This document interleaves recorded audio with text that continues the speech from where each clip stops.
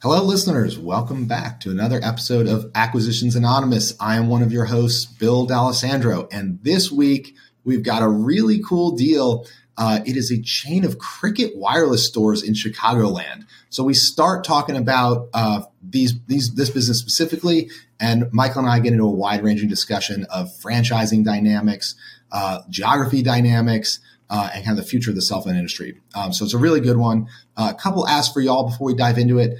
If you could please go on iTunes or wherever your podcasts are sold and leave us a review. If you like it, it really helps us to get more listeners for the pod. I also want to say thank you to our sponsor, Live Oak Bank, for this episode. If you are doing an SBA loan, I would highly recommend you go to Live Oak. They do the most SBA loans in the country, I believe. I personally have worked with them a couple times, and they're great people. They're really fast and professional. So use Live Oak if you're looking for an SBA loan. With that, let's get into this week's episode. This episode is sponsored by Live Oak Bank, the number one SBA lender in the country by dollar amount. But they're more than the top SBA lender. They also provide USDA and conventional financing, tailoring each loan to their customers' unique needs. Whether you're looking to buy or expand a business, let Live Oak be your financial guide. With Live Oak, you get a partner who believes in your success and is willing to take the journey alongside of you. Live Oak's M&A financing experts lend across many industries nationwide.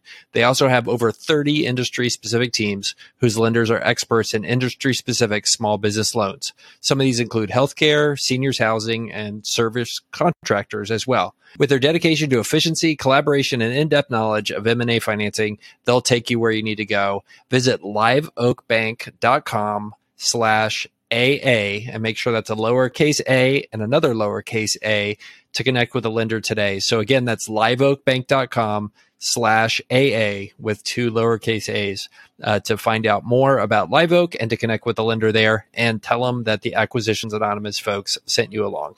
Thanks a bunch. All right, Michael, I'm psyched for another episode of Acquisitions Anonymous. The hurricane is bearing down on us here on the East Coast. You are safe and dry in Texas. Mirko is safe and dry in South America. So I'm here in my storm jacket, but we've got an interesting deal today. Michael just dug this one up. Introduce it to us, Michael. Yeah. Well, before we do, this morning we were texting for our listeners. We were texting with Mills, and Mills is like, I can't make it today. And for those of you who don't know, Mills is in the roofing business in the southern half of South Carolina. And so the immediate image that came to mind, and I don't know if this movie's something you've seen, but Smokey and the Bandit. Are you familiar with this movie, Bill? Yep. There's a scene in Smokey and the Bandit 2 where there's like this massive trucker convoy that comes in to save the day. And that's what I imagine Mills' day is like today, because he's got to be just loading up everything and headed down to Florida to make as much money as possible in like the next 2 months. So I'm hoping it goes awesome for Mills. But anyway, I just wanted to share with you that image from Girdley Brain that happened this morning. And it was just like, oh, let's go eastbound and down. Let's sell some roofs. Go Mills, make some money. That's what I had to say. This is like the curse or the laugh, the joke of being in business is like the hurricane hits and all I can think of is Mills and like our friend Guesswork Investing from Twitter that owns a tree service. Every tree guy and roof guy in the whole Southeast flocks to Florida to make as much money as they can every time a hurricane hits. And that's like all I'm thinking of. So I saw a hilarious TikTok this morning because, that's what I do on Friday mornings. So I'm on TikTok and this young lady creates a TikTok and she's like, everybody says pray for Southwest Florida. But hey, this is all I see. Check out my Tinder. And she just shows us like all these shots from Tinder that are like dudes hanging from the sides of light poles, like fixing roofs, like 25-year-old worker men have all descended upon Southwest Florida and are suddenly all on Twitter and are on Tinder, and she's like, hallelujah, like the cavalry has arrived. Awesome. So I guess that's the same as like the North Dakota oil field camps and everything. Like all these single dudes are transient and in for a couple weeks. It is a weird place. North Dakota for sure. Okay. So, and then today's deal selection is I played Biz Buy Sell Roulette. I opened up Biz Buy Sell and I clicked on the first deal that they showed me. And that's the one we're doing. Like, this is the best radio ever. Anyway. Okay. So what this one is it's in Chicago. And this deal is a rapidly growing chain of 6 Cricket Wireless franchise cell phone stores. So it has a picture of a Cricket, arguably, and an interesting thing, I don't know if you noticed this from the picture, Bill, next to a Radio Shack. So it makes me wonder how old these pictures how these photos are, because Radio Shack went out of business like 4 years ago, and it's now owned by Ty Lopez or whatever and his team. So it is what it is. But I think so. Behind this is when you see an AT&T wireless store, or you see a Cricket store or a Verizon store, most people don't know that those aren't actually run by AT&T, Verizon, or Cricket, or whoever, T-Mobile. A lot of those are run by independent chains of operators who just run those stores. And what AT&T and all those guys figured out is, man, it is much more efficient if we contract with third parties to do this, just like FedEx outsources its routes and Amazon outsources their routes as well to small entrepreneurs who are just much more efficient than their big corporation is. So that is what this is. This is Cricket has gone and created these relationships with an independent franchisee. Then the craziest thing is some of these brands, they don't even actually own their network, right? So are you familiar with this as well, Bill? Yes. The acronym MVNO, right? Yeah. A virtual network operator. Mobile virtual network operator. Yeah. So basically they're just a branding and a customer service arm that sits between the customer and somebody else's network. So they might be in the background using AT&T or T-Mobile's network. You don't even really know it. And I think Cricket is one of those, and it's a brand I'm not a customer, but it's a down market brand that kind of targets lower consumption, lower price point folks that an AT&T or one of the flagship brands don't actually they can't do that and not pollute their flagship brand. So anyway, that is all I know about mobile networks. So Cricket, I do know that for the longest time, T-Mobile and Sprint were like the biggest sellers of wholesale minutes. So these guys like Cricket, like Boost Mobile, there's a couple other brands. What they do is they buy millions of minutes in bulk on the T-Mobile network, and then they resell them. So their cost of goods is minutes, right, and data, and then whatever revenue they get by selling plans. So it's an interesting model. So these guys, but this is not Cricket itself. This is the franchised Cricket retail stores. Correct. Yeah, you're under contract to resell Cricket and service their customers and phone like that. So, so business wise, they're asking 1.2 million, and cash flow is 400,000. So they have 6 stores, and they're doing 1.2 million. Man, is that? Or I guess we don't have revenue. Okay, cash flow is 408,000. So it seems like each store is generating 60 to 70,000 a year in cash flow. Gross revenue, they don't tell us. EBITDA, they don't tell us. FF&E, they don't tell us. Rent is $3,000 per month, which doesn't make sense. It is Chicago. Anyway, I don't know, but $3,000 per month seems like about what they would pay per store, and not for all 6 stores. And they've been in business since 2012. And as an aside, like I read once about, there's one of the operators of these kind of stores for AT&T that is so good that they have like 1,000 plus of these little stores, all over the country, like just a huge business of being a franchise partner of AT&T. So some people have made a ton of money, and these guys have done okay. They started in 2012. Business description, best for an EB-5 visa, permanent residency card in 6 to 12 months. Let's put a pin in that, because we should come back to that, because we've never talked about that on the podcast before. But the key word when you see EB-5 is China. It's very interesting. Okay. 3 years of strong tax return, over 14 full-time employees, fast-growing yearly sales volume, strong net income of $34,000 per month. So does that math work? 34,000 to 408? Yeah, that's right. Current owners spent lots of money for all repairs and improvements. And Bill, like any good business listing, everything on this listing is in all caps, which to me just emphasizes we are serious about business. This is a professional business broker. Okay. Location, Chicago, Illinois. Inventory not included in asking price. The real estate is all leased, so you don't get any real estate with this deal. Each location appears to be 1,500 square feet, 14 total employees, which is fascinating to me. That they have 6 locations and only 14 employees. 6 locations, yeah. Maybe that's per location. I mean, if you look at like a typical fast food or retail operation, like I think most people don't understand how many people like a McDonald's employs. Like yeah, a lot of them are getting 15 to 20 they're all hours. part-time. Yeah, they're all part-time. They're not all there all the time. So you need like a fleet of them, right, to cover all the hours. I mean, of everything I'm involved in, like the business that employs the most people is our, retail coffee business. And it's like, cause each store employs like 40 people, like, and they're not full time and they're transient and all that kind of stuff. But it's like, wow. It's amazing. And like, have you seen how much a typical Chick-fil-A hires? I forgot the exact number, but it's like 150 people. It's like 150 people for one Chick-fil-A. For one Chick-fil-A. Wow. Yeah, it's incredible. At a Red Runner Coffee, how many people are in the store? How many employees are in the store at one time? Between 1 and 6.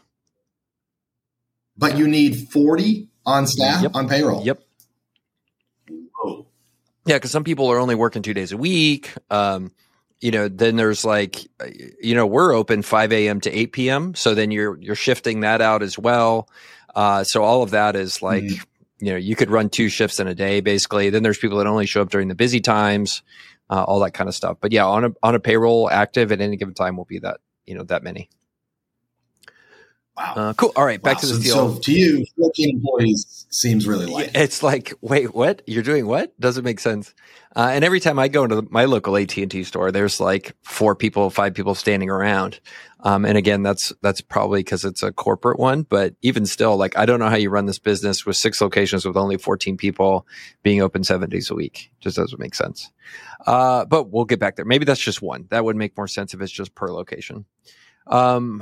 Competition, they instead of listing the competition bill, they say fast growing business. So yay. I don't know what that means. All caps. Growth and expansion, higher weekly and monthly franchise fees for more numbers of stores. They are willing to sell or finance. I think that's what this means. It says financing 50%. And they will train you for 3 to 6 months. And the reason for selling is the most Chicago reason ever. I guess number 1 most Chicago reason ever would be unions / the mafia is putting me out of business. Number 2 is I'm leaving Chicago. So it turns out the reason for selling here is number 2, relocation to other state. And the business is an established franchise located throughout kind of Chicagoland area. And they give us a picture here of the actual stores. So if you're on YouTube, like it's just basically 1,800, 1,500 square feet inside of these individual kind of strip centers around the Chicagoland area. And here, I think they give us better numbers here, Bill. 108,000 a month in gross income. So I guess they're doing 1.2 million a year, so about 200,000 per store. Gross expenses are 74,000 a month, and net income is 34,000 a month across 6 stores. And then they actually give us sales per store of all of these. And it's pretty interesting. There are 2 stores that are massive outperformers, and then the other ones look like they're barely breaking even. Interesting. What do you think? Are you ready? Are you ready to be in the Cricket Wireless thing in Chicago? So there's a couple. I mean, no, I'm not ready to be in any business in Chicago for the aforementioned reasons. But I mean, in general, so it looks like all these are in strip malls, right? So you probably don't need to be in like the nicest, fanciest strip mall. You probably got to only be open 9 to 5, right? Or 9 to 6 or 8 to 6 or something, right? Like this isn't a restaurant. It's not an all night business. You don't really have any cost of goods or inventory, right? So I imagine like you're basically just handing out phones or selling minutes or plans, right? So it's probably pretty capital light. You don't have to worry about all your marketing because Cricket does it for you. It's a franchise. I don't hate the business model itself. There's probably some recurrence. I don't know how Cricket pays you. What do you think, Michael? Do you think they just pay you like an origination fee per contract plus you sell the accessories? You think that's how it's structured? I would be willing to bet that you're basically breaking even when costs are put in on selling and managing the phones, and you make all your money on potentially accessories and repairs. And I don't know if these guys do repairs in their store like Apple does, but like I bet you your gross margins on phone cases are 90%, and I bet your gross margins on the stuff that Cricket has you selling is 15 to 20%. You're just breaking even on it. That would be my guess as to how this is all set up. That really how you make your money is on those ancillary things, not on the direct business, if that makes sense. Do you think that the dynamics of this being Cricket is any different than like a Verizon or AT&T? So Verizon or AT&T is typically what would be called postpaid, right? You get a bill for an arrears for the month of service, and they credit check you. The Crickets, the Boosts are typically prepaid, right? You buy minutes or you buy months in advance, so that the provider isn't taking credit risk. So you're often, I think, back in the store more often to buy more minutes, or re-up. You can do it online, but I think a lot of people still come in. Do you think that the economics are any different because of that? I bet your revenue, I would get, I mean, we enter total conjecture thing here, but I bet your revenue mix totally shifts, right? Like, as I think through it, somebody who is going to be an AT&T customer, they're going to be paying, my monthly mobile bill is $250 for my whole family, basically. And we have top tier kind of unlimited plans. I bet once you get down to the, how do I do a $49 a month plan, or how do I like do the bare minimum with data caps and all that kind of stuff, those aren't going to be people like the $250 prepaid ones, who are going to walk in and drop $50 on a case that costs you $2 and not think twice about it. But I think you're going to have a lot more penny pinching type folks. But yeah, I think the other thing is you're going to see these people a lot. Like, there's probably a lot of cash based people who are coming in every month, and it's like, okay, I need to up my phone for the next 3 months. Here's $150. And you're doing a lot of that kind of stuff. Just they're harder to upsell to those other things we were talking about. Yep. Okay. So am I wrong here? Like, is this maybe not a terrible business? What do you think, Michael? I think it's not a bad business to be in. Look, I think the pain in the butt here is the type of customer you're dealing with. Like, my buddy owns buy here, pay here auto dealerships. Are you familiar with that model? Yep. Yeah, like they totally target like this end of the market, like the unbanked, the paycheck to paycheck type folks. And like, they're kind of both good and bad customers, right? They're good in that oftentimes, they're pretty straightforward. They show up with cash and you take care of them. They're bad in that they're always like just living right on the edge, right? So I bet you're dealing with a lot of pain in the butt kind of customers with all of this versus kind of one of the flagship brands. So that would be my kind of question about this. Like, if you look at the pain in the ass factor here, like, owning this business, right? You have 6 Crickets. Okay. So they're spread across Chicagoland, and they gave us the addresses of them. Then you're netting $34,000 a month, across all of them. At a certain point, this problem with this deal is you're like at a scale where like you're either dealing with the pain in the butt of how do I staff and keep 6 stores running well, and all the, when the air conditioning breaks and all that. I mean, there's just going to be a continual stream of pain in the butt stuff going on here. And you're like right at that cusp of, can I hire a good person to run this for me? And, once you do the math here, my guess is the net income is the owner operating these. Let's say you're going to replace them with somebody good. That's going to cost you $125,000 to $150,000 a year, all in with benefits and everything. And the car they're going to need to go drive through all these places. Like, it gets really thin at that point, right? We're doing a multiple of SDE here, and the job is kind of a pain in the ass. Like, managing 6 low end stores like this, like it's a grind. That's the best way I could just describe it. And this isn't at scale, unfortunately. Like, this would be much cooler if it was 15 of these things, but 6, like, in kind of in no man's land. Yeah. I mean, well, that's the problem. Even if it's at 15, like, yeah, it's a bigger business, but damn, you still got 15, right? Like, the unit economics on one of these are just not very lucrative. So to have a business of any scale, I mean, this business is hardly scale. It makes $400,000 a year, as you said, and it's got 6 stores. You're running pretty hard to make $80,000 net a store, less, again, as you said, a manager. So even if you scale this up, I mean, if you had 100 of these, it would be really complex and still not that big a business. That's the only thing that bums me out about it. Yeah. Well, and I think that's why you see all of these guys from FedEx to Amazon to AT&T, like, and Subway's another great example, right? Like, these big corporations have figured out that if they are the franchisor, they can capture almost all the economics. And then they have somebody who's just willing to bust their butt and is trapped, right? Like, you let's say you're this guy and the company's making $400,000 a year. You're in a tough situation. You're not really making enough to keep growing the business because it costs you a build out and all this kind of investment to get each store up to speed. But also you can't go make that kind of money doing something else. So basically you end up just like as a person making a ton of money, but working your ass off, right? It's kind of the iBanker trade-off, right? You're going to have a terrible life, but you're going to make $2 million a year. Would you like to sign up for that? Mm-hmm.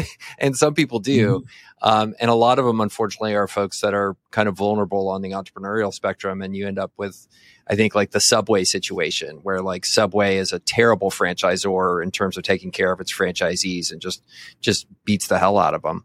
And they work their ass off for not much money. And so that's what this totally feels like. And I don't know, have you dug in recently into kind of like the economics of what the Amazon third-party delivery people go through? Have you looked at it recently? I have not dug in deeply. I have heard it's not great. So I have a buddy who owns one like in a nearby town, and he has it set up, I think, pretty good, where there is a general manager that he partners with who owns part of the business. But by and large, like it's my buddy's name on the majority of it, and he captures the majority of the economics. And basically, like every month, Amazon basically just tells him how much money he's going to make. Like that's it.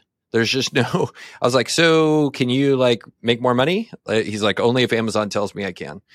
Can you make less money? Yeah. Well, Amazon just kind of figures out what is like that equilibrium point. And then they just keep hammering me until I get to it. And that's just the way it works. And this feels like exactly the same thing. Like Cricut has realized they can trap you in this stuff and they're going to capture all the economics. So anyway, other than that, that's a great deal. Yep. Do you think, so this is what I'm trying to figure out. Like, is this a durable business, like a franchisee of Cricut? I mean, yeah, okay, the margins are not great. Your franchisor is trying to extract from you. But like, is this business around in 25 years, or does this all go online? You know, or is there always going to need to be the need for a Cricut wireless store? You know, that's what I'm trying to think. Like eSIM, just the new iPhone is eSIM only. There's no more SIMs. Like they can ship it to you, activate it remotely. You know, at what point do you not need a Cricut wireless store and you just need a cell phone case store? And if you're that, why aren't people buying it on Amazon? Like, does this need to exist long term? I think long term, it definitely needs to exist. I don't know if it'll exist at the same scale. You know, I've talked to the AT&T store people when I go in, and they're like, yeah, like post-COVID, like the need for these like physical stores to exist has like basically diminished because they've taken, let's say, the 80% of what they were doing and totally pushed it online.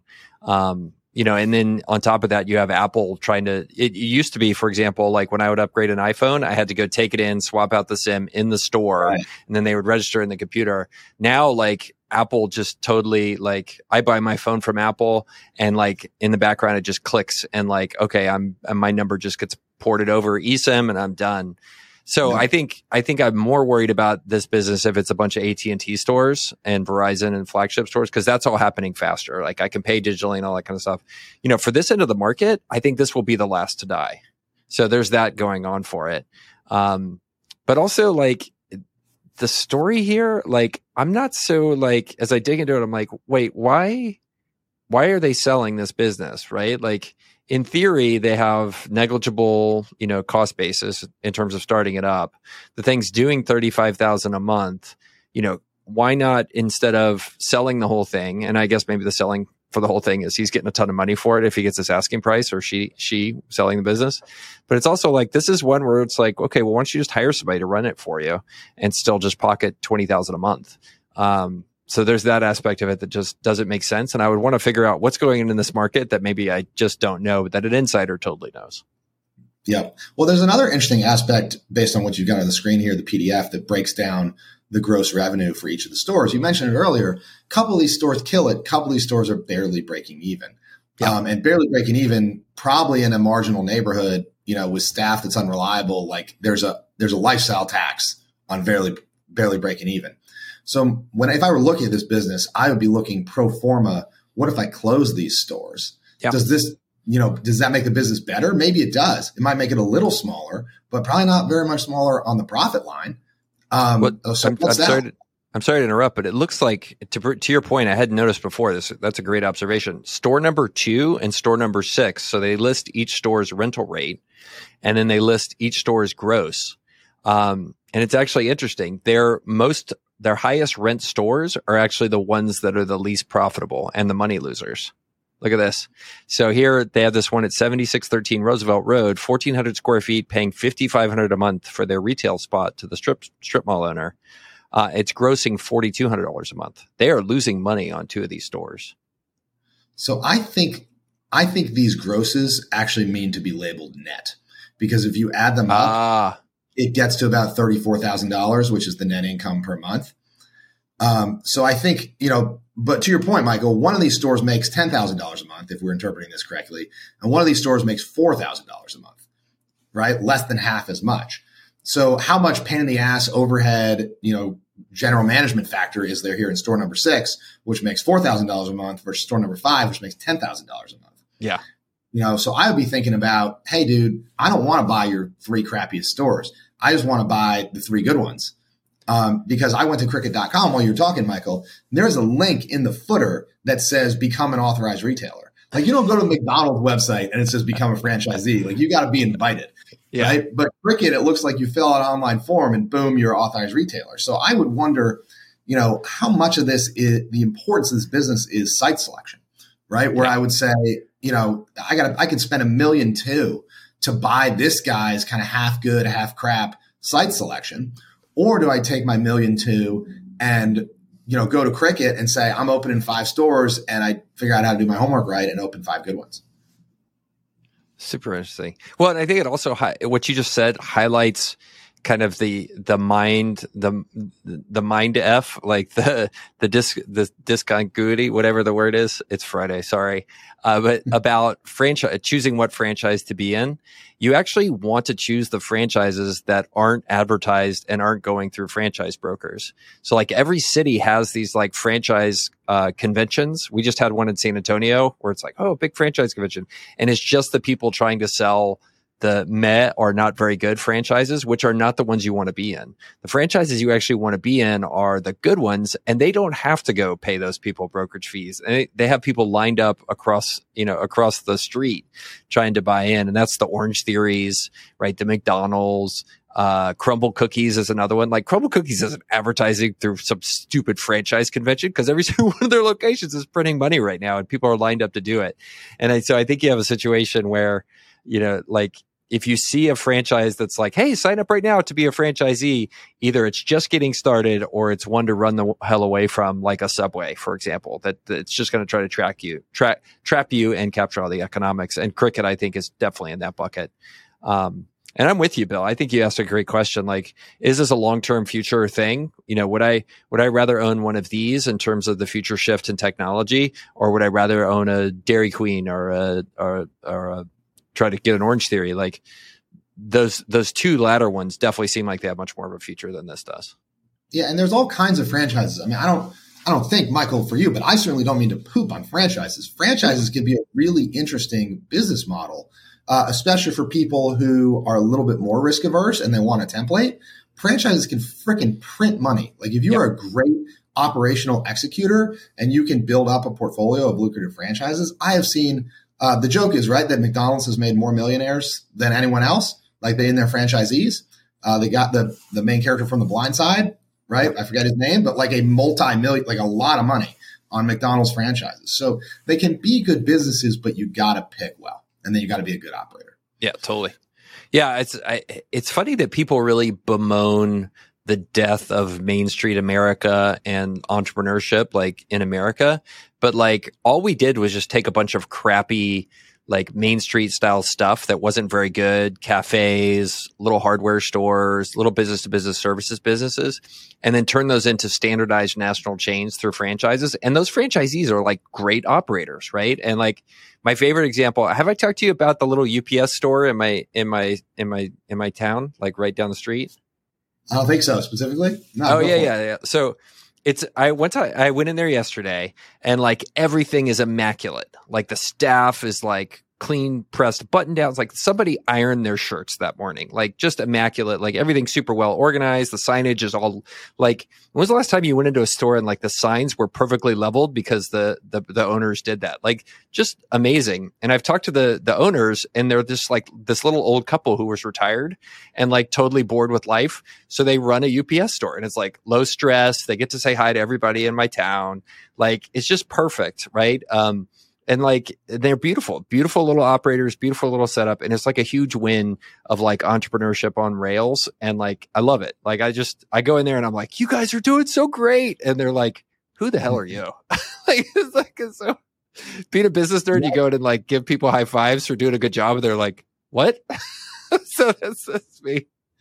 Well, it's important to note too, like everybody thinks franchise and think restaurant. But restaurants or franchises rather can be Cricket Wireless, like I think Sherwin-Williams, UPS Store, Roto-Rooter, like even some of these home services are franchises. Painters, there's a lot of painting franchises. I mean, you name it, it's been franchised, right?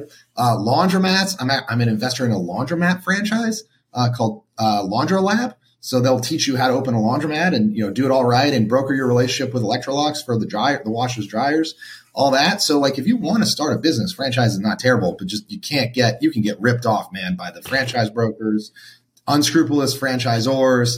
You got to pick the right one.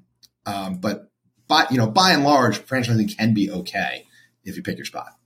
Totally. And for the right person. That's totally it. Me personally, I hate rules. There's no way I could be a franchisee unless there was some insulation where I didn't have to follow a bunch of rules that somebody was telling me how to do stuff I thought was stupid. So cool. Well, this is a good one. Good one. Yeah, I love playing buy, bid, sell roulette. Love it. All right. Live Oak Bank, my favorite SBA lenders in the whole country. Thank you to Live Oak. Thank you to Heather as well for being a longtime friend and sponsor of the pod. That wraps it up for this week on Acquisitions Anonymous. We'll see you guys next time.